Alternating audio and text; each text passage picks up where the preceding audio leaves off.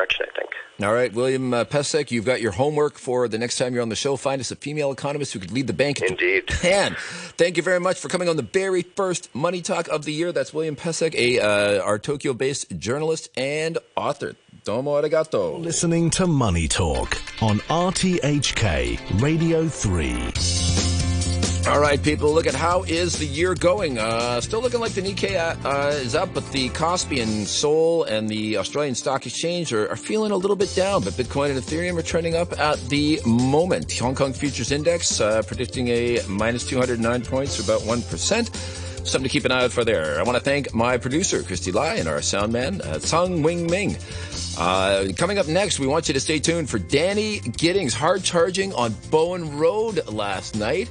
Getting fit for the new year. He's going to be joined by Jenny Lamb on Backchat. Tomorrow is I'm out and James Ross is in. We're both subbing in for the man Peter Lewis. Looking at your weather for today, mainly cloudy, cool with 1 or 2 light rain patches, so you might need a small umbrella, but maybe some sun. Later in the day, max temperature of around 19 degrees. Your current temperature is 16 degrees Celsius, 70% humidity, and this is your first of the year Money Talk. The time is now 8:31 and the news with Todd Harding.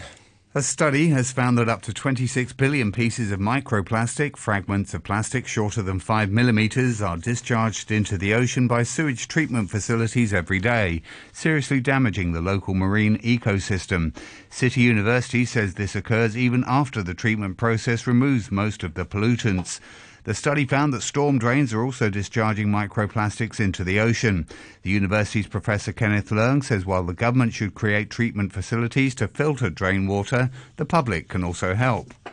As we find that the dominant form of microplastic is microfibers associated with laundry. So I think everyone can do at home is by putting a filter system, simple laundry bed, at the end of the discharge pipe from the washing machine. Those can remove a lot of microplastic already before the water being discharged into the sewage system. Hong Kong Disneyland says it will hire 600 more frontline staff next month as the SAR opens its doors again to inbound travellers. The theme park has been in the red for 7 years now, and it's hoping the easing of social distancing measures will help bring the magic back in 2023.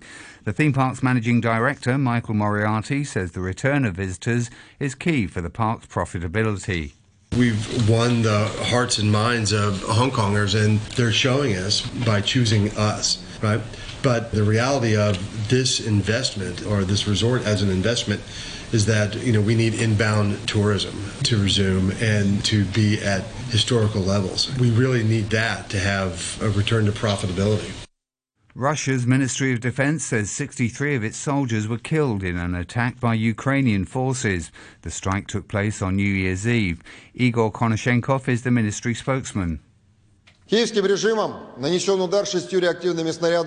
Kyiv regime struck a Russian deployment point near Makivka with 6 rockets of the US-made HIMARS multiple launch rocket system. As a result, 63 Russian servicemen were killed. Relatives and friends of the deceased soldiers will be provided with all the necessary assistance and support. Ukraine's army says it's establishing how many occupying soldiers were killed. Earlier, it talked of about 400 dead.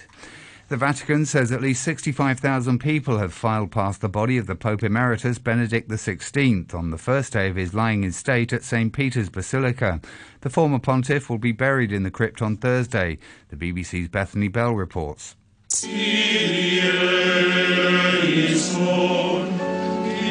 Kyrie eleison. Lord have mercy, the choir sang, as the body of former Pope Benedict was carried into St. Peter's Basilica. The body was placed in front of the main altar, dressed in vestments of red and gold, with a crucifix in his hands. Benedict's secretary and household staff sat close by as prayers were said. The Italian president, Sergio Mattarella, was among those who came to pay their respects.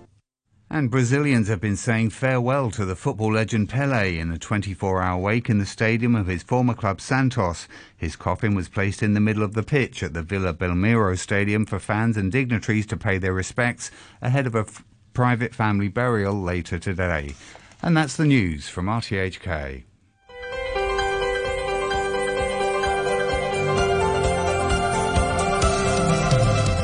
Good morning, Happy New Year, and welcome to the first Back Chat of 2023.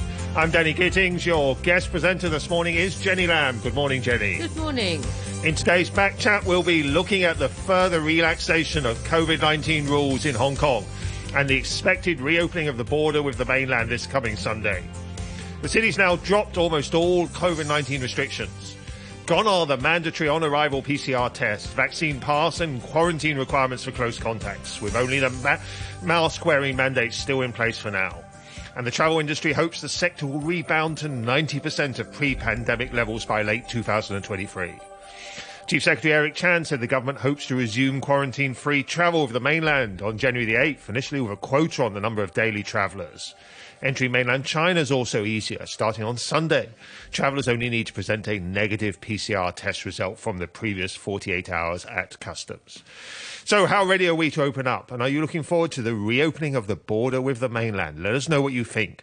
You can leave a message on our Facebook page, Backchat on RTHK Radio Free. Email us at backchat@rthk.hk or give us a call. The number there, 233 88266.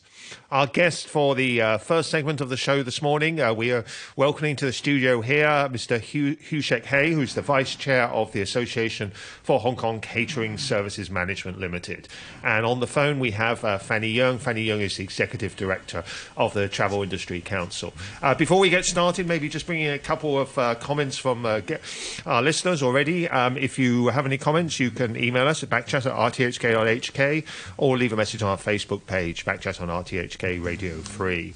Alonso in a email saying RTHK diligently announces Hong Kong's official daily COVID cases, the numbers published by the government. What's the point of giving these figures? Everyone knows the true tally is a multiple of the official data. RTHK also makes a mockery of these numbers when in the same news broadcast it quotes Hong Kong U virologist Jin Dong-yang saying his team estimates up to 200,000 people are infected each day across the city. And on our Facebook page, a debate about masking. As we mentioned, of course, compulsory masks is one of the few remaining COVID restrictions in Hong Kong. Markers saying nothing will resume 90% of pre-pandemic levels while the dumb mask mandate is still enforced. Why would anyone want to visit a city stuck on 2020 with a risk of a $5,000 fine for not wearing a mask when it's nothing to do with health concerns and just everything to do with control? And Alan responding also on our Facebook page saying no one else seems to care as much about masks as you do in response to the first listener. Hong Kong people have been wearing masks when necessary since SARS 20 years ago because they reduce the risk of infection. This paranoia about control, there are many other issues of control and you shouldn't necessarily focus on this one. Thank you very much for those comments and please do keep them coming. And so Mr. Hiew Shek-kei from the Association for Hong Kong Catering Services Management Limited here in the studio. Mr. Hiew, is the catering industry ready for the border to reopen? I think we are all ready since we have been preparing ourselves throughout the whole year in Hong Kong because we anticipated this, it will come anyway. But what we encounter right now is the staff shortage. That's the main problem with our restaurant business. So presumably because the border are reopening, some of these staff are going to want to visit their families in the mainland, right? Yes, that's the main thing because they haven't been visiting their family for 3 years. Most are anticipating to go back, so that we will have a big challenge before the Chinese New Year. Yeah, so are you getting the bookings that you're expecting to see for Chinese New Year? I think for the past month it's already getting a lot better. Most of our restaurants back to 70% of the business. Only on some of the vital areas, like as I was saying last time, in the TST, Causeway Bay, some of the smaller type of restaurants are not doing that well. I think we could tell by the influx of people during the Christmas time. It's actually not as good as previous anticipated. So what are you going to do to address this staff shortage? I don't know. We're going to try to work harder to find more people to part-time or increase some pay and let's see how we could do that on the individual basis.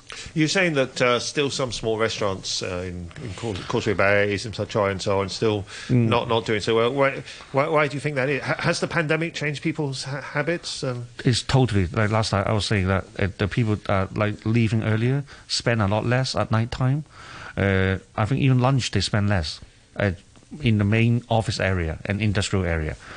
I think mainly some of the old bigger restaurants are doing good because of the traditional dim sum and banqueting. How about the switch to delivery services? I mean, of course, everyone started using food delivery services during the pandemic. Could that be a permanent switch? People just order at home instead of going out to restaurants in future? I think the delivery at the first 2 years of the pandemic, it was a good sign for some restaurant. But I think from now, because we knew that they're charging too much. And I think at the end, the customer is losing out. So that we are working on a separate basis where they come and collect and cheaper. So on the line we have Fanny Yeung from the Travel Industry Council. Ms. Yeung, how ready is the tourism sector for the reopening of the border? Well, I should say we are not that ready yet because of, I think, also manpower resources. But, of course, this is a very good news and which we had been wishing for the last 3 years. So we are still doing all this preparation, especially on the manpower resources. So how short are you of manpower? Are you talking about 10% shortage, 20% shortage? Well, that is far above that figure. So, I think during the pandemic, the last 3 years, I think the shortage of, the leaving of staff from this industry is almost up to a 40 or 50%. So, of course, gradually since the live away of the Amber Code, we have more staff coming back, but it is I should say it is a very slow pace, and even though without the Amber Code, then we are already shortage of manpower, and of course right now with the mainland opening, then we are expecting we need more. Of course, we need much more manpower. So it will. The problem will be even bigger. But the positive sign is that because right now with the reopening of the mainland boundaries, it means that our tourism sector is really going into the path of recovery. So the confidence level is higher. So I think it is better for us, on the confidence level, better for us to do the recruitment than before. Yeah, about this manpower shortage, Ms. Yeung, with the catering industry, people will continue to eat, but they don't necessarily, if they travel, they don't necessarily come to Hong Kong. They can go to Japan, they can go to Thailand. So how are you going to plan this reopening? Well, yes, it is true. But again, for prior to the pandemic, the traffic to and in and out, inbound and outbound with mainland, it is almost 80% of the total visitors count. So with the boundaries reopening, I think it is the easiest for the mainland visitors to come to Hong Kong. So we have the edge because of our, geographical, locations, and then we are linked. So we are still confident we should have the visitors a lot coming in from mainland. And are you thinking primarily of individual visitors or group tours? Which do you expect first? Individual. Well, first of all, we won't expect a surge in the visitors from mainland during the initial period. Probably before the CNY, we won't expect that there will be a lot. And the first batch of the visitors should be the individual travelers, because for organizing the group tour, the tour group, we still need to have more information to be known. For example, the quota, and also which port so will be free at the initial period. So we need to plan. Moreover, for mainland, their holidays on CNY is as long. So I just don't think we can have the tour group so soon. Before CNY or in CNY. Probably we expect around the mid of Feb, then we should start to have the tour group. A lot of hotels, of course, closed down during COVID. Some even closed down permanently. I mean, they converted to other uses. Are hotels now making preparations to reopen? Will there be enough hotel rooms? Well, for the hotel room, we are not that worried. Because after all, I think it is a gradual increasing in visitors as we have the quota things, and then we also need our manpower resources to ramp up gradually. So I think all these things will be ramped up, by phases. Yeah, with the travel industry, for the catering industry, to address the manpower shortage, you can just, as Mr. Hiew suggested, you can pay people more.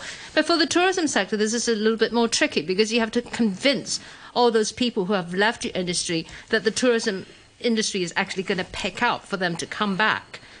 So what are you going to do to address this manpower shortage? How are you going to convince people to come back? Are you paying them more? What are you doing? Well, definitely we need to pay more, and then this is also the difficult part for all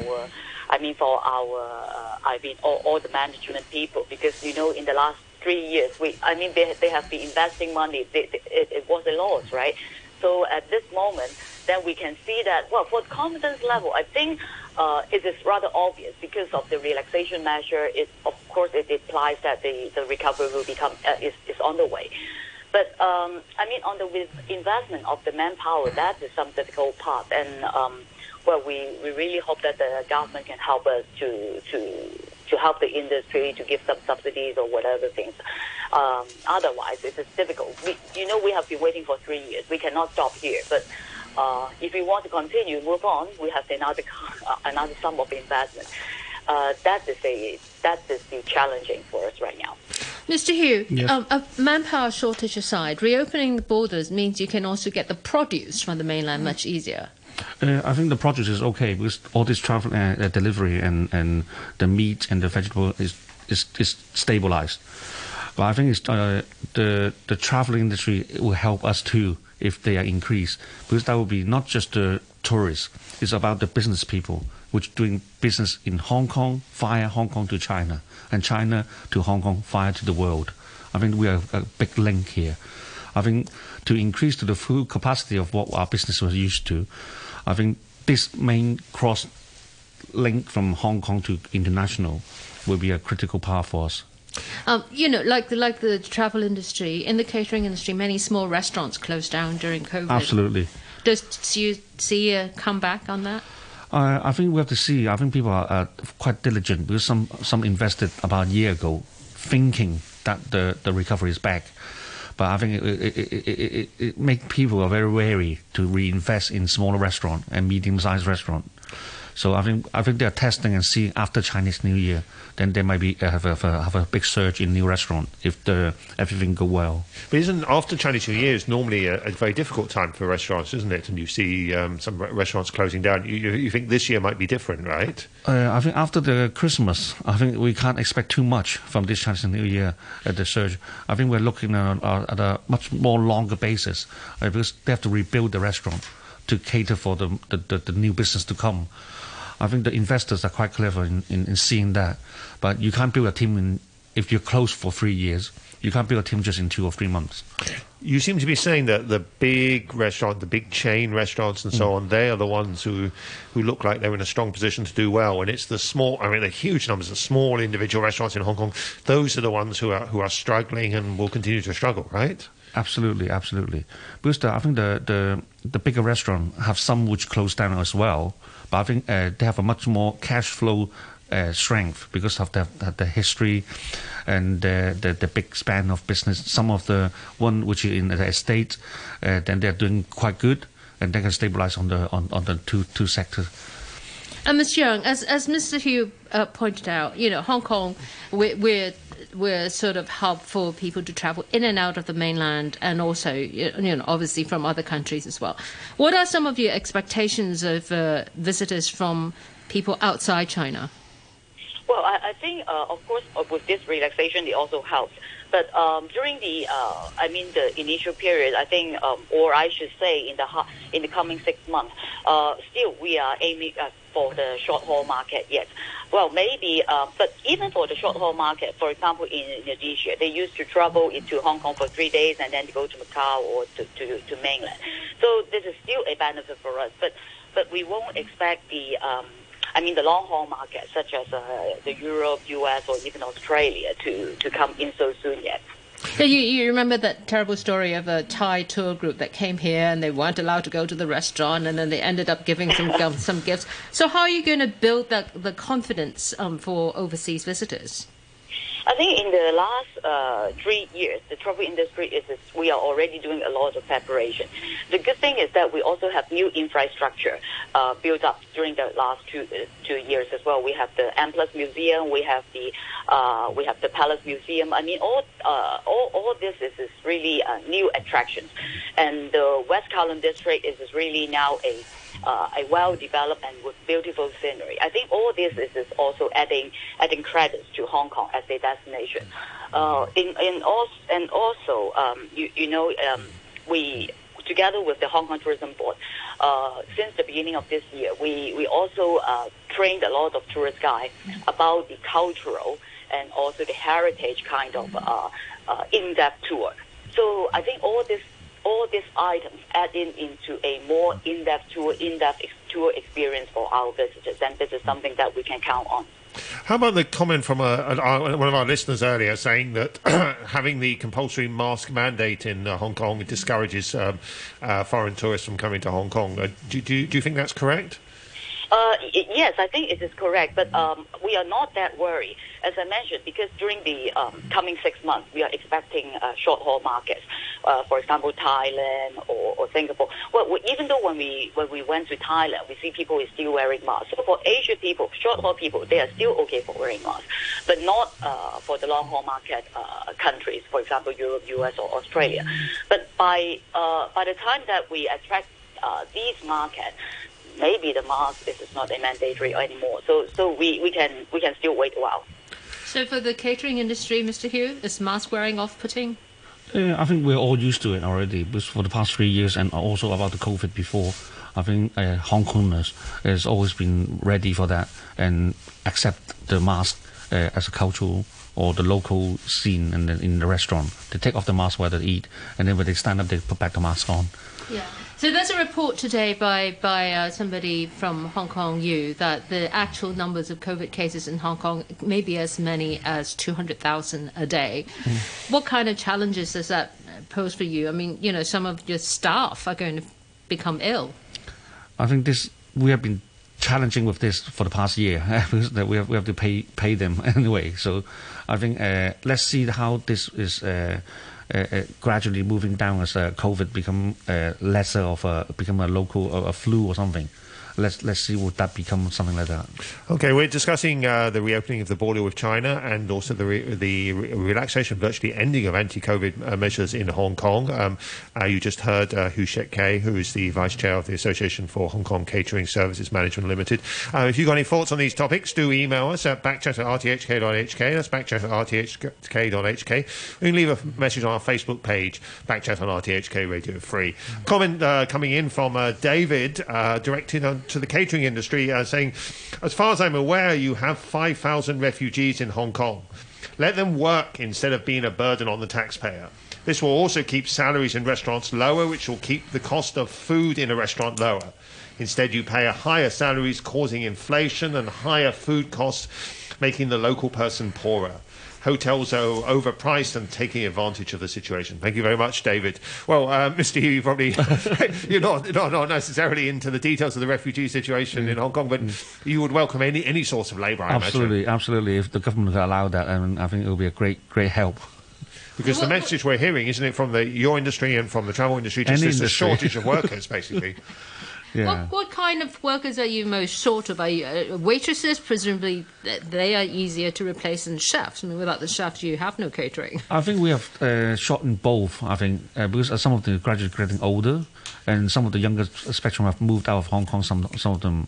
And I think in every spectrum and type of food as well, the Western restaurant is harder to find more staff. So that's why you can see that a lot less Western restaurant, a lot less is closed down for the past 2 years. So I think it's a tough, very tough. So Western restaurants harder to find staff than Chinese restaurants? Yes, absolutely. Well, why is that? Why? Because of the different cooking skills? Do you have to use more I think English? maybe they expect to speak English. Yeah. Okay. So for all the listeners out there who are thinking maybe they'll join the catering industry, you suggested maybe a wage increase will help. How many % increase are you thinking? Do you mean with the wages increase? Oh, about 5 to 10%. And how hard have you been hit by immigration? Because, I mean, if you're a chef, a Chinese chef, you can go anywhere in the world, can't you? I mean, there's always going to be work for you. I think the cafe industry will tell you that is biggest hit by the cafe industry. That's what I'm saying. They a lot of them closed down because some of them moved out of Hong Kong. Because at the age, that spectrum of age have been moved out quite a lot. So I think we are quite diligent and see how that could recover. And Fanny Yeung, how about the effect of immigration on the travel industry? I mean, people working in the travel industry, if they're dealing with international visitors, they tend to speak good English, so it may be easier for them to immigrate. How much of a problem is that? Well, I think for travel industry, it may not be that easy to get the immigrants, because they need to. I mean, we cannot right away getting them. We still need to have a lot of training, sort of. So that takes time. May not be that easily to have that shift. Yeah, I mean the other way around, that you lose your staff because your staff decide to emigrate overseas. Is that a problem or not so much? Yes, that's definitely a problem. And also, I think when we're talking about the job nature for the shortage of manpower, it may the mostly heated is the coach drivers, because the coach driver in the last 3 years, most of them, they are quite come to the retirement age, and right now after the pandemic 3 years, maybe some of them they retired already. So we had a problem to getting new people coming in, especially the coach drivers. That part. Will import labor from mainland China be something that you wish to happen? For coach driver, that is something feasible. So at least the training will not be that long too. What about for the catering industry? Import labor? Is that? I think that will be the main goal for the government to release for us, for the whole Hong Kong. I think Singapore have a good example where most drivers are from mainland China. I think we could look at that. Can you give me a ballpark estimate? How many people are you hoping to bring in? 15%, maybe. 15%. 15%. And how many people are we thinking? Oh, about 15,000. 15,000 people. Now, we've been talking about people coming into Hong Kong, but of course, it's the local market that's kept the catering industry going the last couple of years. How worried are you about the fact that people going to Macau already and probably resume going to China over the weekend, that a lot of your local customers will go off to Macau or Shenzhen and spend their money there instead of in local restaurants? I think this Chinese New Year will tell. I think Christmas already done the same. Some, very high spender have left Hong Kong. I think the coming Chinese New Year will be another challenge for us, but some will leave to visit their family at China, or some would do more business in China. They have to open up and go to China. I think this will be a big challenge for us. I think we can't say how much in the numbers, but definitely it will affect us. Yeah, so I mean, people go and visit their families in mainland China. They'll come back after a while. They'll come back about 2 or 3 weeks. This year is supposed to be a very auspicious year for weddings as well, right? Yes. So what are the wedding bookings look like? It's looking good. It's looking very good. I think that's why I'm saying the big Chinese restaurant, they are quite stable. But I think it's the biggest problem for them is the staff shortage. Yeah, weddings is a good point. There must be a lot of people who they don't want to get married during the pandemic when there are these restrictions on how many guests they can have. Yes. So there must be a lot of pent-up demand for weddings. For the last 2 months already, a lot. So they're queuing up, actually. So this is the same theme that you've been telling us since the beginning. The big restaurants are really in a much stronger position, aren't they, than the small restaurants? Absolutely. Yeah. What about in the travel industry, Ms. Yeung? For what kind of conversations are you having with travel agencies in the mainland and overseas in order to get ready? Well, I think we are doing a lot of the planning with the tourism board, and so to make the marketing promotions to attract our visitors coming into Hong Kong. I'm sorry. Sorry to cut you off so soon, but we are coming up to the news there, so we'll just have to break off there, and we'll have to say thank you very much to Fanny Yeung, the Executive Director of the Travel Industry Council, and here in the studio, Hiew Shek-kei, the Vice Chair of the Association for Hong Kong Catering Services. Stay with us. We'll continue the discussion about the reopening of the border and also the impact of the relaxation of anti-COVID measures after the news. Weather forecast, mainly cloudy, 1 or 2 light rain patches, but sunny intervals during the day. Temperature will rise to 19 degrees. It's currently 16 degrees. We'll be back in 3 minutes.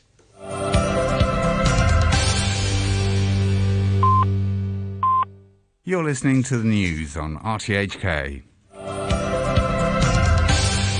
Welcome back to the first Back Chat of 2023. I'm Danny Gittings. Your guest presenter is Jenny Lam. In the second half of the show, we're continuing our discussion about the latest developments relating to COVID and the expected reopening of the border with China. The number of COVID cases, of course, falling slightly yesterday. It's now at 19,683, but there are reports, some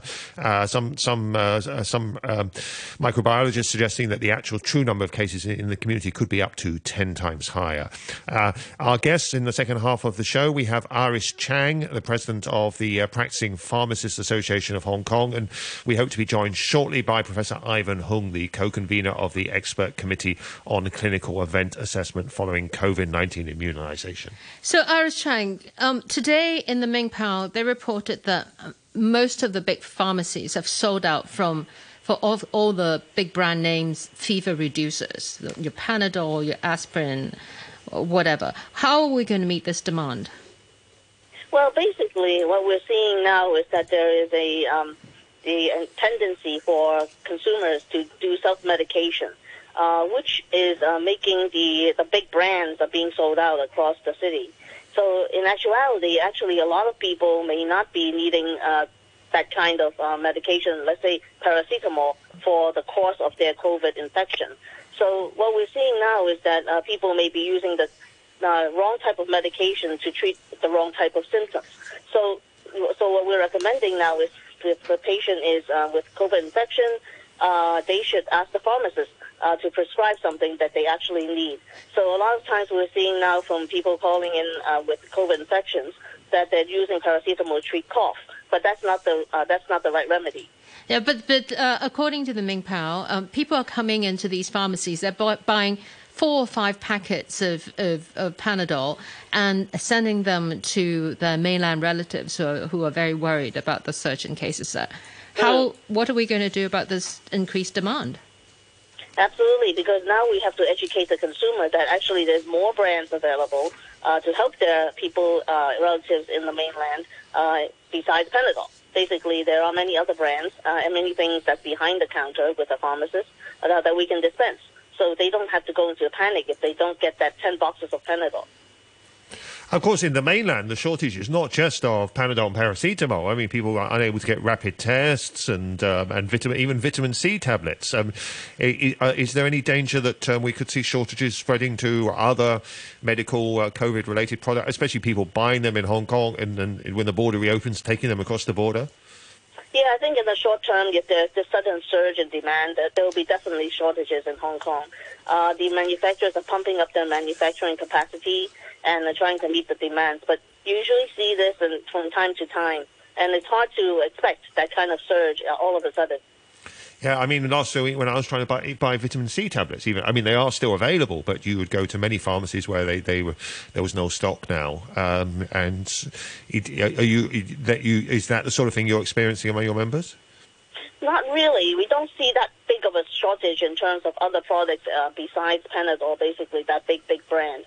The other products, actually, you can find if you call our pharmacist hotline and we can deliver medicines to you. We're able to get vitamin C without problem.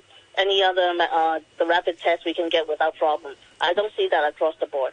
What about prices? So recently I had to buy some rat tests, and I noticed that the prices are really going up. Now, if you go to one of the big pharmacies, they're $39 for one. Do you remember at one point that basically they were handing them out for free everywhere? So what about prices? Is there price control on, Well, definitely there is no price control in Hong Kong, and if you can shop more around or maybe ask the Farmers Association for help, we can get you a reasonable price of RAT still. Yeah, are you increasing import from outside China of rat tests and fever reducers?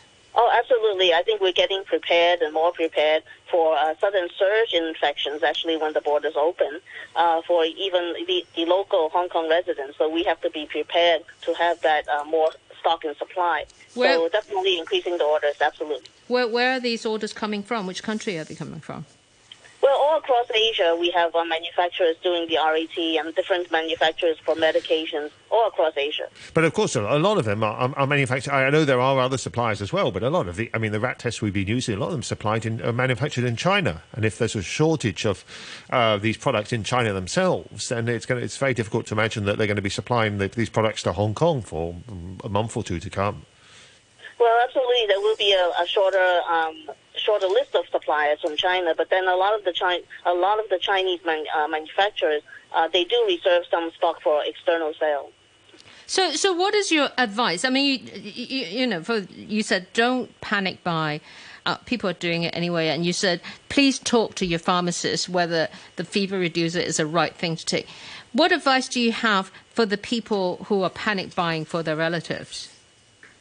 Yeah, still, I would say ask the pharmacist or call the pharmacist hotline, and you can reach us, and we give you a good recommendation. And definitely, you don't have to hop shop to shop to find the medications because we deliver to your home. Okay, we're discussing the impact of COVID and the lifting of COVID restrictions on Hong Kong. You just heard Iris Chang, president of the Practicing Pharmacists Association of Hong Kong. Also now joining us on the line is Professor Ivan Hung, who's the co-convener of the Expert Committee on Clinical Event Assessment following COVID immunisation. Professor Hung, good morning. Welcome back to Backchat. Good morning to you all, and Happy New Year. Happy New Year. We're seeing quite a surge in booking. I mean, there was a period when hardly anybody was getting COVID vaccinations, but we've seen a real surge, haven't we, over the last week or two, actually getting quite difficult to make appointments in some cases. Yes, we realize that. That probably is the impact of the recently increasing number of new cases, likely due to the new subvariants, and also those who have not been infected in previous waves. So probably around 2 to 3 million people still haven't been infected by COVID previously. So as a result, I think there's a increase in the booking of the getting the new bivalent BioNTech vaccine online. And that, of course, applies especially to those who are at high risk, including those elderly, those about the age of 60, and, of course, those who have, just had 3 doses of the vaccine and perhaps would like to travel and have not been infected before. Now, when the border reopens, the mainland travellers, mainland visitors, they are allowed to come here to get a jab, a vaccine. How are you going to meet that demand? Well, I think if the border is opening up and that people from the mainland are considering getting vaccination in Hong Kong, as suggested by the government, they would have to be a relatively long-term stay in Hong Kong. Because, if they are planning for a long-term stay in Hong Kong, then, of course, that will impact the health system if they got infected. So for those who are short-term travelers coming into Hong Kong, I think they will not be entitled to get the vaccine. If they are planning to stay for 4 weeks or longer, then they would be entitled to get the vaccine. I think that is a very good way of, sort of differentiating people who are planning for a long stay to get the vaccine rather than a short stay just to get the vaccine and going back to the mainland. Yep. But you're talking about tens of thousands of people potentially want the vaccine. How are you going to increase your stock in order to provide these vaccines? Well, the other way, of course, is that not just by, setting up that, having a criteria that they have to be a long stay travelers. The other one, of course, is that by the risk factors, meaning that if they are, above a certain age, for example, if they are above the age of 60, if they are, having documents suggesting they are chronic patient, patient with chronic illnesses or, immunocompromised patients who are high risk of getting COVID infection, severe COVID infection, then they could be entitled to getting the vaccine rather than offering to everyone who is coming down from China. And I think that would be a good way. This sounds very complicated in practice. You're saying you have to be over a certain age, you have to, satisfy certain criteria. Do you expect that will impact on Hong Kong people wanting the vaccines? No, I think if you're a local resident, that shouldn't be a problem. If you are living in Hong Kong, you've got an ID, then you basically are entitled to getting the vaccine according to the criteria set up by the CHP or the, and the Joint Scientific Committee. That means that if you are, elderly and immunocompromised and 3 months from your previous infection or from your previous vaccination, and 6 months for the others who are healthy individuals. And, of course, for those who are coming in from mainland, then they would have to be fulfilling certain criteria because the stock simply would not be able to entertain so many people coming down from mainland to get the vaccination. Now, of course, a lot of people in Hong Kong caught COVID basically last spring when we had the first really huge wave shooting through Hong Kong, perhaps several million. So that's now 9 months or so ago. What is your advice to people who caught COVID last spring in terms of whether they still have some immunity from that prior COVID infection or whether they really need to get another vaccination? Well, that very much depends on your health status and whether you have already had 3 or 4 doses of the vaccine. If you have 3 or 4 doses of the vaccine plus an infection, even from 9 months ago, from the previous, the 5th wave, then you have certain immunity, or a very quite robust hybrid immunity. That means that you have because the previous wave was predominantly Omicron BA2, which of course right now, the one of the circulating subvariants, the XBB, also belongs to Omicron BA2, and also the BA2.75, also a subvariant of BA2. So you have a slightly higher or more robust hybrid immunity to these subvariants. So you're saying up to 9 months? Sorry, if you are a healthy individual, if you are below the age of 60, you don't have other risk factors, if you belong to this group, then perhaps you could consider not getting the vaccine at all. Whereas for those who are in a high-risk group, if they're above the age of 60, if they're compromised, and they have had infection especially those more than 6 months ago, then they should definitely consider getting the booster vaccine with the bivalent vaccine. Yes, you now allow, don't you? You now allow people who've had COVID more than 6 months ago to have a 4th vaccination. But what you seem to be saying is that even if you had COVID more than 6 months ago, it's not necessarily automatic that you should necessarily rush off and get a 4th vaccination. Is that right? Absolutely. If you are healthy individuals, if you are below, you don't have those risk factors, then your likelihood is that your hybrid immunity will be quite robust. And then, even if you get an infection, it will be rather mild and asymptomatic. And then how about children? Because it's now 9 months since you allowed children to get their 3rd vaccine dose. So a lot of children, including my own children, got vaccine doses around then. So those children have now gone 9 months since their last vaccine dose. So and some of them will have caught COVID, but those who haven't, surely those who haven't caught COVID will be quite at risk by now. Once again, I mean, for children, if you had 2 doses of the vaccine, it seems that the disease the infection you're going to get will be rather mild or asymptomatic. So again, for children, they will be, they could be given the options of getting the booster But the problem right now is that there is no clinical trial. All the clinical trials still ongoing for the bivalent vaccine for children, for the younger age group. So we need to wait for those results to come out before we could offer this to children as a booster. They will probably have to wait for for a while before they will be considered getting the booster. Well, what sort of time frame are you thinking of for that? Probably about 2 or 3 months that the result will be coming out. But rather reassuring is that for children, if they have already had 2 doses of vaccine, even they have the infection, it will be rather mild. Yeah, when the vaccines first became available, well, not just the Hong Kong government, but all these experts around the world saying you need to achieve more than 70% in order to have herd immunity. We have that now in Hong Kong.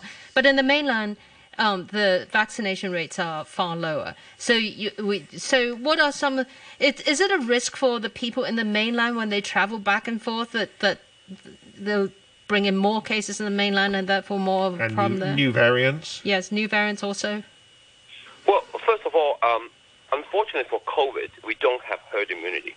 The viruses, the current vaccine, don't offer you a protection against, a really robust protection against infection because of the very low mucosal antibody generation. So what we have is something called hybrid immunity. That means that if you have 2 or 3 doses of the vaccine followed by an infection, then it will give you a very robust mucosal protection. And that will prevent you from getting the transmission or preventing transmission and getting infection. So that's hybrid immunity. So for people in China, unfortunately, as you said, quite rightly, that the vaccination rate are rather low, especially for elderly individuals. There are data suggesting that the vaccination rate is probably around 30 to 40% for the elderly individuals in the mainland. So obviously, these are at-risk individuals who, if they travel across the border to Hong Kong, and if they have been infected, then there will be chance that they may develop more severe disease, when they arrive in Hong Kong. That will be the case. What about the efficacy? But one thing quite reassuring, of course, is that in Hong Kong by itself, we had a very robust hybrid immunity. So even if these people come into Hong Kong, they would not cause a massive surge of cases because they come into Hong Kong, because simply we have a very robust hybrid immunity. The second thing is that I think we would suggest for the government to consider, of course, is that the same for other overseas travelers. If they want to come into Hong Kong, then they would need to have at least 2 doses of vaccination with documentation at least 2 weeks before arrival in Hong Kong. So that will be in line with other travelers from overseas, and that will hopefully offer some kind of immunity and prevent people at high risk of developing severe disease in coming into Hong Kong. So you think it would be reasonable to have mainland visitors prove that they've been vaccinated at least twice before coming in? Yes, that will be one of the ways to reduce the risk of mainland travelers coming into Hong Kong developing severe disease. And how about requiring PCR tests for mainland travellers, which at the moment we require them from overseas visitors, but not from mainland visitors? No. So currently we don't need PCR testing for. We require RAT tests for overseas visitors, but we don't require anything from mainland. You are supposed to do an RAT test within 48 hours from the travel, and then of course you should report that. So that will be the same as overseas travellers, but. Again, PCR testing is not needed anymore. More important, however, is not the PCR testing or the RAT, is rather you had a documentation of having 2 doses of vaccine, at least 14 days before you travel. before your arrival in Hong Kong. I think that will be very important. Okay, let me bring in a comment from a listener. David says, as a parent in Hong Kong, I don't want to deal with RAT tests going up in price to send my kids to school. This will make millions of Hong Kong families much poorer. This is a situation where the government should step in for Hong Kong people. Let's go back to Iris Chang, president of the Practicing Pharmacists Association of Hong Kong. Iris Chang, I think you were saying earlier on that actually the supply of RAT tests is basically stable. We have noticed some price increases in them. Yeah, correct. There are some price increases, but I don't see that much of a shortage at this moment. But in a situation where it's still families have to buy, I mean, if you've got 2 kids, you have to buy 10 every week, don't you? I mean, even a small price increase can have quite an effect on a family, can't it? Yeah, I agree totally. I think the government should have subsidy for those parents and families that need to use the RAT in a mandatory fashion to help them out with the cash flow. And how valuable do you think actually the daily RAT test requirement is? I mean, is it something else that could be abandoned? Well, at this moment in time, we were quite reluctant to abandon that because we would like to catch the infected persons early on and then have them treated and isolated so that they don't spread it around. So in my personal opinion, we can keep it for now, but government needs to help the families also with the financially. Okay, we got a question coming in for Ivan Hung. Ivan Hung, the co-convener of the Expert Committee on Clinical Event Assessment following COVID immunisation. Leon says, please ask Ivan Hung, my elderly mother had 4 shots of BioNTech. The last one was in the end of August. She then had COVID in early September. She's planning to travel on a cruise in early February. Should she take a 5th shot before she travels? So she had COVID in early September. Dr. Hung? Yes, my personal advice is because this lady already had 4 doses of the vaccine plus a recent infection in September. So as I've said, the hybrid immunity will be very robust, and she has already have so-called the 5th dose, which is the infection is by itself. So she will not need further vaccination as such. In fact, she would not be entitled to get in the vaccine as well because she already have like the 5th dose. So, but not to worry because, as I said, she's very robust hybrid immunity. And they will give her a very good protection even if she's traveling on a cruise. Yeah, why are you so strict about that? I mean, there are reports of people being turned away from clinics and quite unhappy that they've had COVID less than 6 months ago, but they want to travel overseas or for whatever reason they want to have another booster. And surely there's not any medical reason to prevent them having another booster if they've had COVID less than 6 months ago. You're saying it may not necessarily actually be necessary, but there's presumably no medical reason why they couldn't have it. Well, there's no, so-called medical, adversary that will, if you get your booster 3 months apart from your infection. But it's simply not needed. Scientifically, it's not needed to get the booster because she already had or he already have a recent infection, giving him or her a very good hybrid immunity. So that is scientifically not needed. I understand it's not needed, but why do you actually prevent people who want to choose that? You make it impossible for them to do so. Well, I think the priority should be given to those who are at high risk that already had the infection maybe 6 months ago, and those who are immunocompromised that already had 3 doses of the vaccine rather than having the 4th dose. So that's the reason why we prioritize subjects who are at high risk to get the vaccine. How about people in that situation who want to get another booster? Can they go to private clinics? Do private clinics have to follow the same rule? Are they bound by the same rules as the ones who... Yes, they are bound by the same rules. Yeah, I want to ask you, Mr. Hung, about the efficacies of the vaccines. Do you remember at one point, the government was saying if you had Sinovac for the first jab, it might be a good idea to follow up with the mRNA. The combination is the best. Now, we have a population from the mainland who obviously most of them will have had Sinovac. Is a difference in efficacy a problem in terms of, even if they have vaccination, the protection might be quite different? Well, if as proven by the studies, published by the School of Public Health at the University of Hong Kong, basically the study have proven, very clearly that if you had 3 shots of the Sinovac vaccine, for all age group, you have a very good clinical protection or effectiveness against severe disease and death of more than 98%, which is similar to getting 3 shots of BioNTech. Of course, the antibody generated will be not as good as the BioNTech mRNA vaccine, or the prevention against mild disease will not be as good. But the clinical protection, if you have 3 doses, will be just as good as the mRNA vaccine. So important is for the mainland people to get, at least 2 doses, but preferably 3 doses. So could you clarify that? Very good. Can you clarify that? The antibodies level are not as high, but the clinical protection is just as good.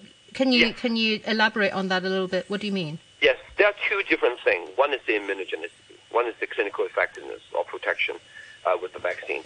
So the clinical effectiveness is that if you have been vaccinated after the 3 doses and you're exposed to the virus, what are the chances that you will be getting the infection? On the other hand, is that the immunogenicity is the antibody that we tested in the lab.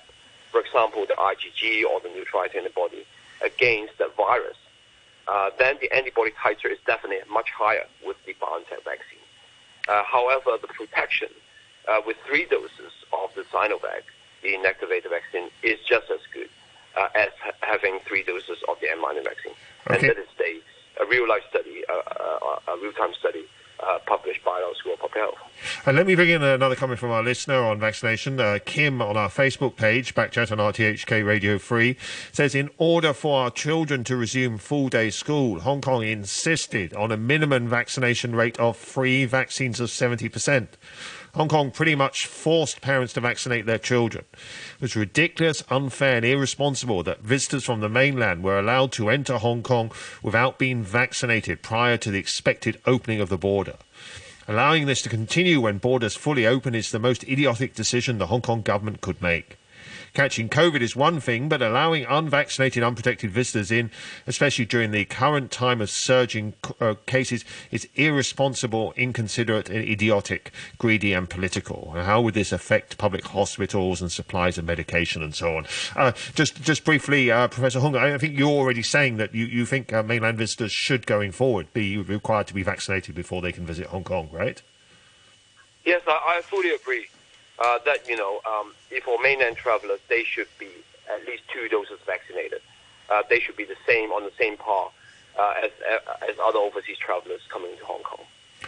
Okay, thank you very much indeed. That's all we've got time for today. You just heard Professor Ivan Hung, the co-convener of the Expert Committee on Clinical Events Assessments following COVID-19 immunisation. And also our thanks in the second half of the show to Iris Chang, the president of the Practicing Pharmacists Association of Hong Kong. Thank you very much to guest presenter Jenny Lam and, of course, our hardworking producer Yuki. The weather forecast is going to be cool with 1 or 2 light rain patches in the morning. But the maximum temperature is going to rise to 19 degrees. It's currently 17 degrees. We'll be back tomorrow. I'm Dr. Emma Nam. The pandemic is surging with more contagious mutant strains. The elderly are at the highest risk if a new wave comes. Scientific data shows that those with stable health can receive COVID-19 vaccines. Take your elderly relatives to get the jab at community vaccination centers, designated general outpatient clinics, elderly health centers, private clinics, or hospital COVID-19 vaccination stations, or opt for the home vaccination service. The news with Todd Harding.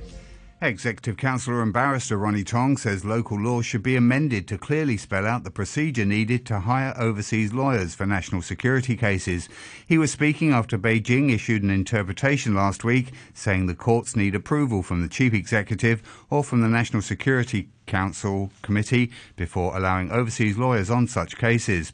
A City University study has found that up to 26 billion pieces of microplastic, fragments of plastic shorter than 5 millimetres, are discharged